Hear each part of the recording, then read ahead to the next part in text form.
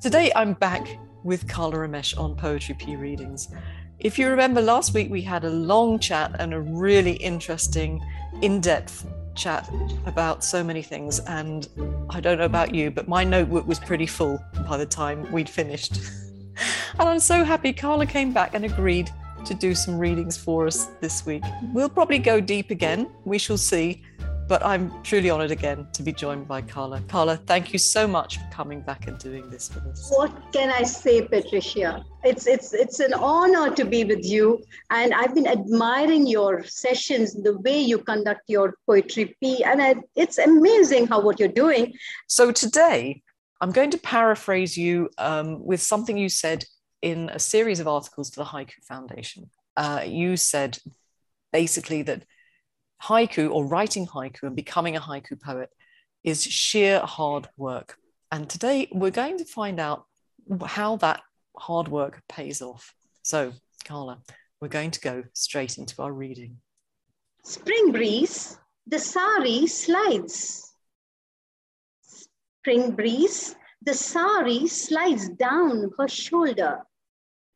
That's great. I mean, it's a really simple, on the surface of it, a really simple idea. When I started thinking about it, it was so well crafted. Each word finds its own place in the poem. The sounds of it, the D's and the S's, to add to the rhythm and the pace. And then it works from the sort of the huge idea of the spring breeze coming down to the micro, the sari sliding down her shoulder, and it gets sort of comes closer and closer, and it's just a beautiful piece and so complex. Each of us probably has our own story when we read a poem like this. Kala, what did you intend when you wrote this? Sari, the way my mother wears it. If you show me, I'm not visible here. Mm-hmm. The sari generally is pinned nowadays. Yeah. Because we don't know how to manage saris.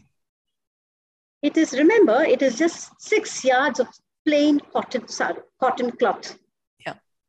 And we wrap it around and we pleat it and we push it. We put it on top.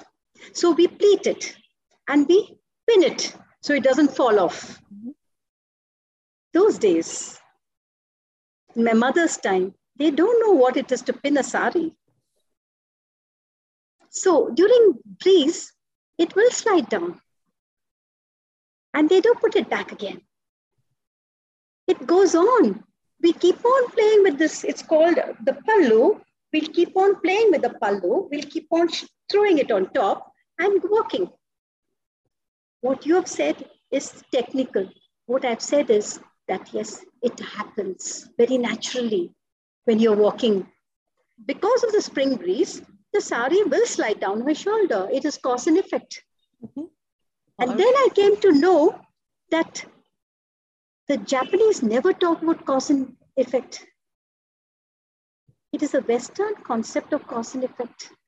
Have you ever heard any Japanese talk about cause and effect? Even Susumu Takiguchi, he doesn't talk about cause and effect. He says a bad poem. When the cause and effect is too close, it's a bad poem. But even a cause and effect poem can be a good poem. Like this one, cause and effect, the spring breeze blew and the sari slipped down. I've brought two poems beautifully together. Congratulations, you've done it so well. How little I know of bird calls, distant thunder. How little I know of bird calls, distant thunder. Gita chanting, birds become the ellipsis. Gita chanting, birds become the ellipsis. I can really feel that what we discussed last time about the empty lung versus the full lung, particularly in that second poem. But not everybody will be familiar with Gita chanting. Could you give us a quick explanation of what that is, please, Kala? Yes, I will. I would like to talk about the first poem also shortly. Can I do that? Yes, please. Yeah. Mm-hmm. How little I know of bird calls. We have a bird man, he's called. His name is Kiran Purandare. In all my festivals, I have him. He does the whistling of bird calls. Even in my symbiosis where I teach undergrads, I have one lecture from him, and we all are imitating bird calls through whistles and our guttural songs. Mm-hmm. Okay? And he said a very interesting thing. He said, there's a difference between bird calls and bird songs. Oh. Not many people know that. I didn't know that till he told me. And I said, yes, it's so true. Bird song is a mating song. We all know that. Why don't we have more haiku on bird calls? It's always bird song, mostly bird song, because we're talking about mating. Yeah. Okay. Bird calls are their language, their signals, their alarms, the birds are telling each other something dreadful is happening, something joyful is going to happen. That is their conversations. How little I know of bird calls, distant thunder. In my Pune house, I share the Pune University Hill, and far away, which is almost 40 kilometers away, I can see the sky. And my maid, I have a very good maid who is a Maharashtrian, she tells me when it gets dark over there, the sky during monsoons, she says, you know that it's going to rain here for us 40 minutes or 50 minutes later. That day, the birds, all small birds, I didn't see big birds that day, all little birds, the sparrows and the parakeets, and all going up and down, they were wild. Mm-hmm. That was the first rains after our 3 months of severe summer. Yeah. Can you imagine the joy? Yeah. They sensed it 40 minutes away. They sensed it that they're going to have rains here. The second one, Gita chanting, is a memory coup. When I was 17, the whole family went to Bhagavad Gita classes with this, which is Hindu philosophy.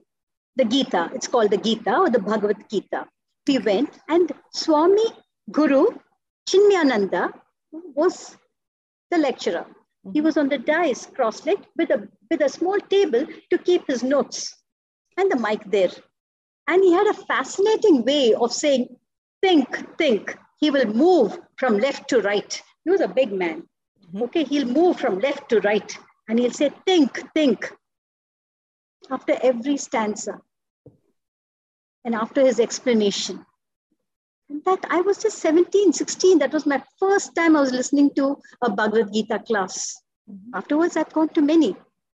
And it was a huge open grounds. Around 15 to 20,000 people were sitting there on the ground. And he has a group of 6 singers who recite the Gita, one chapter by one chapter. And he does around 6 chapters for that hour. And we meet again the next day and goes on for 1 month. Wow. And that was October. That's the best time. Because November, December, we get our rains in Chennai. October, November is when the birds are flying back, or flying in rather, for the winter. The migrating birds. Yeah. And then I think about it. I think about that those days. And I said, yes, they look like ellipses. I never thought of that before writing haiku. There were 3 dots. There were 4 dots. There were some dots flying farther and farther away. They were moving away. They did look like ellipses. Gita chanting, birds become the ellipses. That is where I brought Vedanta, the non-dualism, the oneness into it. They are part of the Gita chanting. And they are migratory birds. They are a Kigo word. They do fit into a haiku. Gita chanting is a cultural image, shall we say. And so not everybody is going to get it. You perhaps wouldn't expect the likes of me to immediately get it. Yes. Whether you get it or not, I think the poem works in this instance. But the question that it left me thinking is, how do you feel about putting things in a poem that are culturally specific, that people won't necessarily understand? Should we be making things easy for our readers? Who do we write for? Do we write for ourselves? Do we write for them? What I teach when I take a workshop is haiku is an experiential poem. Mm-hmm. I've not written even one poem about snow because I'm not experienced snow. You don't make up. It's not fiction. Yeah. When it's an experiential poem, how can I not bring something which is innate in me, which is lying deep within me with conviction? Yeah. You know, there is something, but I tell them not to have two Sanskrit words or two Indian words. Okay. Gita, chanting. Gita, you just look it up in the Google, you know Gita is the Bhagavad Gita. You know Gita is a text which all Hindus follow. Mm-hmm. Like the Bible and the Quran. Yeah. For people who know about various languages, you can say people don't know Quran. No, they do.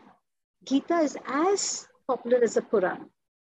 But I've not left it there. I've said Gita chanting. Mm. We have Quran chanting. We know that. Every 5 o'clock it goes on. In the morning it goes on. Okay. We have Christianity. People do in the Bible during Mass, during Sundays, they do chant it. Yeah. Every religion does it. So Gita chanting, birds become the ellipses. When you talk about the bamboo become the bamboo, the birds are becoming the ellipses. The way the poet sees it, rather. Yeah. So it is all our vision, the way we want to project. But Americans have talked about the Lent. They've talked about so many other festivals, which I don't know. I have to Google. True. Yeah. The Japanese have spoken about so many other things that they've spoken about so many things. We have to Google. So why not Indians who are just entering the field now? Of course, I've been doing it for the last 15, 17 years. I've been using Indian words. Mm-hmm. Okay. But yes, we allow that amount of give and take so that we become one for the love of haiku and not because I don't understand. Devi temple. Along with the ants, I enter barefoot. Devi temple. Along with the ants, I enter barefoot. Rainforest. The lives. Rainforest. The lives I step on. When we were young, each temple will have a slab, a doorstep, Yes. where it'll be made out of silver, and we have to not stamp it. Because my mother would say that is the first thing they lay before the whole temple is built. In Indian temples, we remove our shoes outside. Our footwear is kept. Nobody will take, even a child will not be allowed to wear their shoes inside.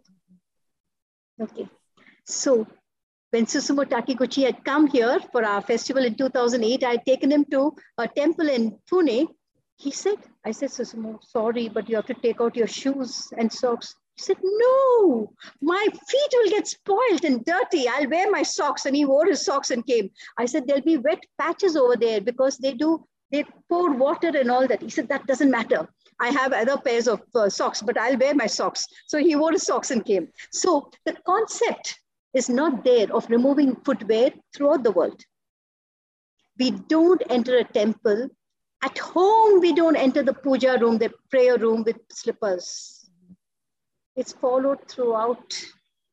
You don't have to teach it. It's part. At home, we don't enter our footwear into the bedroom, into the rooms. No, it is put outside the door.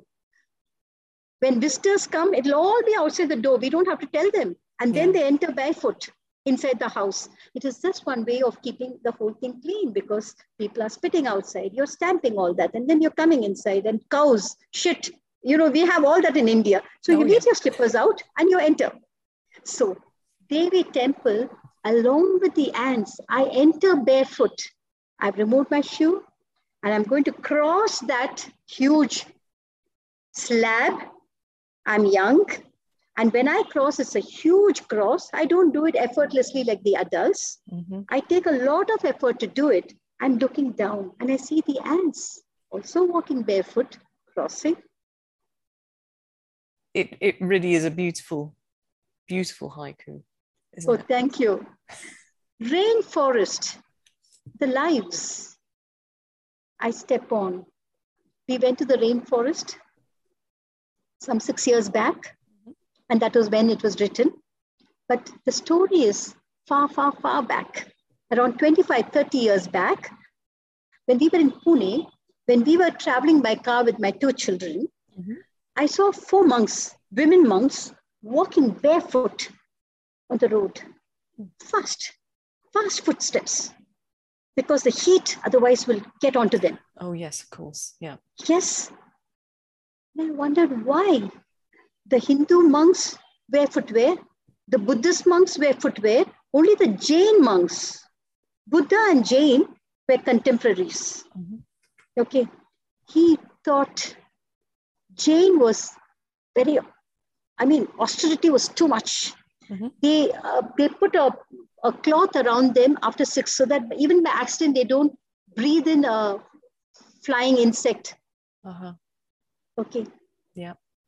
That time I didn't understand. 30 years back, I didn't understand why they were walking barefoot. But later, the last 5, 6 years, I understood. Now I tell people, they say, but nobody told me when I was searching for the answer. Okay. I've come to the conclusion that they walk barefoot. Even now they walk barefoot, only because when you're wearing boots, tap, tap, tap, you go. That many insects, ants are killed. Yeah. With every step of yours. Yeah. When you're not wearing any footwear, only the points of your foot, of your sole, touches the floor. If you're arched, then all the more your feet is beautifully arched and nothing at all. The ants and the insects can live happily as you walk. Yeah. Isn't that beautiful? It is. From that concept, I went to the rainforest. I was with my granddaughter, and she was saying, Mama, look at this. Mama, look at this insect. Mama, look at this creeping. And then I realized I put both together, and we were wearing shoes because it was rainforest. It was slushy. We were with shoes. So I started becoming careful where I placed my feet. Okay, rainforest, the lives. I indent the word, the lives. So I bring it to focus to the reader. Rainforest, the lives. Yes, of course, the lives, the amount of lives around in rainforest. Yeah. I step on. I'm glad you mentioned the way that you set it out, because again, I think it's one of those things, particularly when you're new to haiku, that you don't always think about. I thought you'd done this specially for me, but we'll have a look. Tinkling bells, cows bring home the twilight hour. Tinkling bells, the cows bring home the twilight hour. Cows have played a big part in my life. My grandparents have a farm, so well, they're not alive anymore. They had a farm. So my summer holidays would be, part of it would be spent bringing the cows in and out for milking. So that was one thing.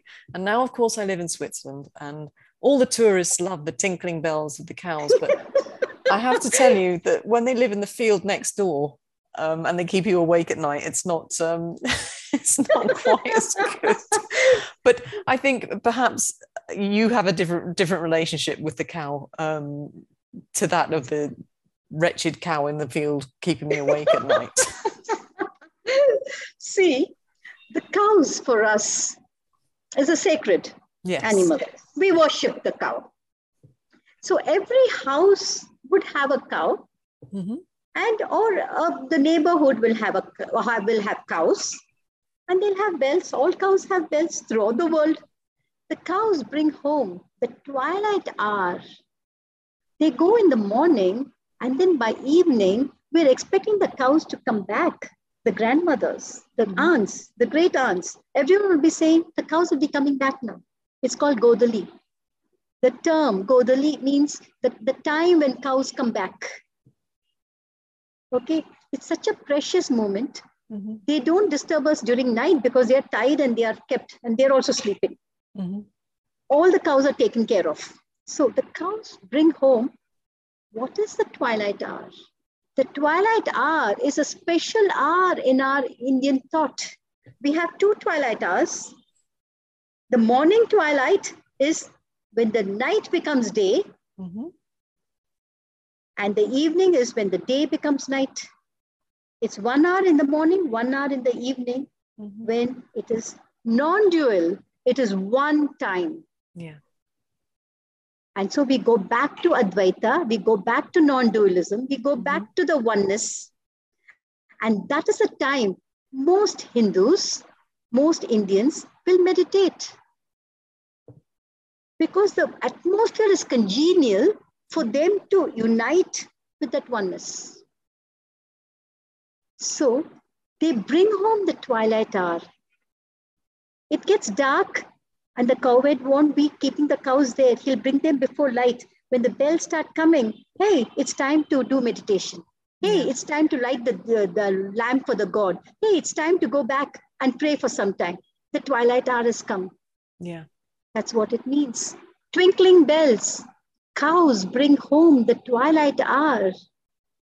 Even far away you hear, you say, oh, it's 5:30. Yeah. 6 o'clock, I have to do my meditation, Dhyan, which Buddha took and it became Chan in China, which became Zen in Japan. Yeah. The meditation, the oneness. Yes. Zen is all about oneness. And India is full of that, full of that. This poem to me is different to the way I feel about cows, obviously. But when I read it to myself, and especially when I hear you read it, I can feel peace. If we're in a good place anyway, the twilight hour can bring that sense of peacefulness, can't it? Now, Kala. Plucked jasmine, a funeral on my hands. Plucked jasmine, a funeral on my hands. Now, this one fascinates me because in my deep and distant past, I was a florist. I worked in a very multicultural area of London, and it's really fascinating how each culture has a thing about flowers, and certain flowers mean certain things in different cultures. I don't know what the plucked jasmine means. What was the significance of that to you in this one? Of course, our lotus is a national flower for India, but jasmine is something, especially in South India, it grows in abundance. It's plucked. And we keep it as a string of jasmine in our hair throughout South India. I don't know about the North so much. Now we all pluck flowers, whether to keep it on the hair or whether to keep it in a vase, whether to take it to the church, whether to take it to a temple, or whether to take it to a prayer room. We pluck flowers. But what my friends told me, mostly of them are outside India, they said a funeral has happened and you're having a funeral on your hands. So the plucked jasmine is going to help you to arrange. I didn't mean that at all. No. The minute I pluck a flower, the minute I take the flower away from its natural habitat, the minute I pluck the flower from the plant, whether I keep it in my hair or whether I keep it in a room, whether I take it to the church or whether I take it to the temple or whether it's used for a marriage ceremony, I am preparing its funeral because in the end of the day, it's going to die on me. Plucked jasmine, a funeral on my hands. That is what I do. The flower is so beautiful in the plant. Why do we have to pluck it? Yeah. And then prepare its funeral. That's what the poem is about. And then again, you've indented on my hands. Was that for the same reason as before? You wanted to highlight that line? Yes. Yes. Indent. I use a lot of indents in my poem, mainly to focus or mainly to bring or highlight that word to the reader. We're going to go to some senryu next. And I have a question from John Hawkhead. He was most interested when he knew that you were coming on. He says, in English language forms, there seemed to be a very hazy overlap where the human condition is under consideration, but against a canvas of nature. If we consider humanity to be part of nature, aren't all human actions, thoughts, and dreams part of nature? If there's no human influences in the poem, then it's clear it's a haiku. But we are poets. So by writing an observation and sharing it, aren't we blurring the haiku senryu border again? So, Carla, I've just been trying to avoid thinking about the differentiation between haiku and senryu. Yes. It's a difficult one. Have you got any pearls of wisdom for us on that? Okay, so how do we differentiate? Anita Wergel, she said a beautiful thing. Yes. So she said, Anita said, in the whole picture of nature, a little bit of human nature is there, that is haiku. When there's no nature at all, it's just about the idiosyncrasies and the fallacies and the faults and the human traits. It is senryu. It's a clear distinction. Alan Pizzarelli had clearly put in his Simply Haiku, I'm talking about so many years back, I still remember, he had said that once in a while you can have a Kigo word in a senryu, but generally there is no Kigo word. Most often, Anita says, why are people having a kire? Why are people having a cut? It can be a flowing sentence. What is you're going to bring forth in a senryu is the idiosyncrasies of the human being. You don't have to have a cut and a two parallel juxtaposition. All that you're thinking of haiku, you don't have to bring it into senryu. People have not differentiated. People have not gone into understanding that haiku can have a touch of human being. Mm-hmm. And a senryu is completely about a human being. But now people are sitting on the fence. Yeah. They're sitting on the fence, not knowing whether it's a haiku or a senryu. No magazine is differentiating it. So why bother to say it's a haiku or a senryu? Sitting on the fence, they have a seasonal word and then talk about their personal relation to life. They talk about the husband, or they talk about their mother doing something, or they talk about themselves not understanding what. I mean, I don't have examples to say it here. I don't remember, but generally it is a seasonal word is put over there with a clear cut and then two lines. And then you wonder, is it a haiku or is it a senryu? It is not both. We have more from you now. Bedtime. She asks if her rag doll can stay up late. Bedtime. She asks if her rag doll can stay up late. Now, children are so clever. They are so, when you say it's bedtime, go to sleep, and all the people are sitting in the drawing room talking. And so they want some excuse to come and say, do you think my rag, I want to sleep, I'll sleep. Of course I'll sleep. But do you think my rag doll can keep awake? You know, that way. And so I try to tap on that sense of growing up into the adult world, how children grow into the adult world to get excuses to do what they want to do. Giving permission, the I in you to I me. If you had not put this, reading it would have confused every writer, because every listener and reader, because they wouldn't know what it is I'm talking about. Giving permission, the I in you to I me. I think you're going to give me a superb lesson here, Carla, because I love this one, but I don't know why. Can you tell me, why do I love it? What have you done? See, again, giving permission, you know, this is completely about the male gaze. Mm-hmm. This is again about when I was a teenager, when I used to go in the bus. All the men would be in the front and the women would be given seats, or they'd be made to stand. If the buses were always crowded, and when we go up the bridge, the men will just push. They'll just land on us. Yeah. Okay. And we have nothing else to do but just fall. Keep on taking their load. What I'm trying to say is that there's something called the I in me, which makes me talk. There's something called the I in you, which says, I have to do this poetry piece. I have to do this for the haiku world. There's something in you that tells you what to do. Mm-hmm. Giving permission, the I in you to I me. You have no right to gaze at me that way. We know what male gaze is. You have no right to gaze at me. When my daughter was small and she used to wear shorts, you know, when she matured when she was 11 or 12, when she had to go to the shop to buy, I'll say, why don't you wear full pants and go? Why wear? I'm talking about 30 years back. Mm-hmm. Okay. She'll say, why, Ma? What is the problem? The problem is the men who are staring at my legs, not at me who's wearing it. Yeah. And now that Me Too movement has become huge in India. We're all fighting for this. Yeah. So giving permission, the I in you to I me. Who's giving you permission? I'm not giving you permission. You're giving that permission to yourself. Yes. To look at me with a male gaze. Yeah. I'm not a sex object. So that's what it's all about. You see, I instinctively felt that, but I couldn't quite place why. You've explained it beautifully for me. Thank you very much. Thank you. Thank you. Thank you.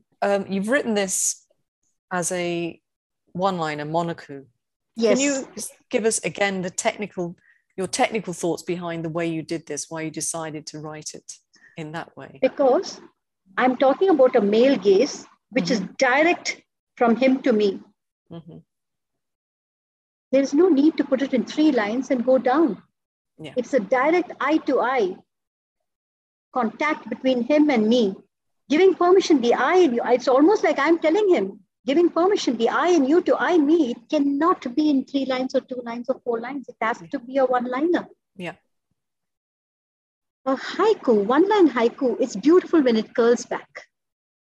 But this doesn't curl back. There are different ways of writing one-line haiku. One is a one-breath poem where you don't see the grammar, you don't see anything, you just rush through the whole thing and then you come back and then you analyze it. Yeah. The other one is where it has multiple breaks. Yeah. One line has more breaks than a 3-line. A 3-line has only 1 break. Yeah. It's 1 image, it's 2 concrete images coming juxtaposed. Whereas a 1 line has multiple breaks. Yeah. My first one that got published in 2008, I think, Patricia Prime was the editor of Kikaku. She published it. Into the night, a cuckoo returns the call. I put it as a 1 line because I had gone to Pune University. It was night. I was returning, and then I heard a cuckoo call straight. It was a canopy. It was a straight road full of trees, and I heard a cuckoo call. Into the night, the cuckoo returns the call, and after some time, a feeble call from the end of that lane, another cuckoo calls. Into the night, the cuckoo returns the call. Till the last word call, you don't know there is a mate waiting there. Into the night, a cuckoo returns. Into the night, a cuckoo. Into the night, a cuckoo returns. Into the night, a cuckoo returns the call. See the amount of breaks in that 1 line? Yeah. Oh, do you know what, Kala? I started haiku probably a bit like you, thinking, how difficult can it be? It's only a few words. And yet, when you see and hear something as beautiful and as well crafted as that, I sometimes think, oh, I'm never going to get it. But that's just wonderful. And I think, sadly, this next one is our last one, Kala. Oh, yes. That is nothing. It just says what it's going to say. Meeting after years, she believes I'm dying to know her story. But I read it this way. Meeting after years, she believes I'm dying. Meeting after years, she believes I'm dying to know her story. You know, they go nonstop. I also go nonstop when we meet somebody about, I think they want to know my story. No, they want to tell their story. Always. And this just that's exactly how I took it. It's just this is the way Anita Virgil says a senryu should be. There's no cut, there's nothing. It is just a prose sentence split into 3 lines. Mm-hmm. Meeting after years, she believes I'm dying to know her story. Thank you. Thank you so much for coming back and reading to us today. It's been, well, both sessions we've had have been an education for me, and I've enjoyed them thoroughly. And now we have proof that you've promised to come back and do some more for us next year. Yes, I will. Anytime you call me, I'm there for you, Patricia. I love the way you do it. And thank you for these questions. Every question was something I wanted to answer. Oh, I'm so pleased. I wanted the haiku world to know what is behind my poems. It's not often you get these opportunities. Yes, it's true. It's true. And it's something I so enjoy doing, because not everybody, I'm so lucky, not everybody gets a chance to sit down with somebody like you who knows what they're doing and just listen to the stories and the craft behind the poetry. And I know that when people hear this, Kala, they're going to be writing back to me and saying, it was great to hear from Kala, and it was great to hear what was behind the poetry and how she puts it together and what makes her think. And just wonderful. Thank you, Kala. A Himalayan-sized thank you to you, Patricia, for this. The Indian touch. Thank you.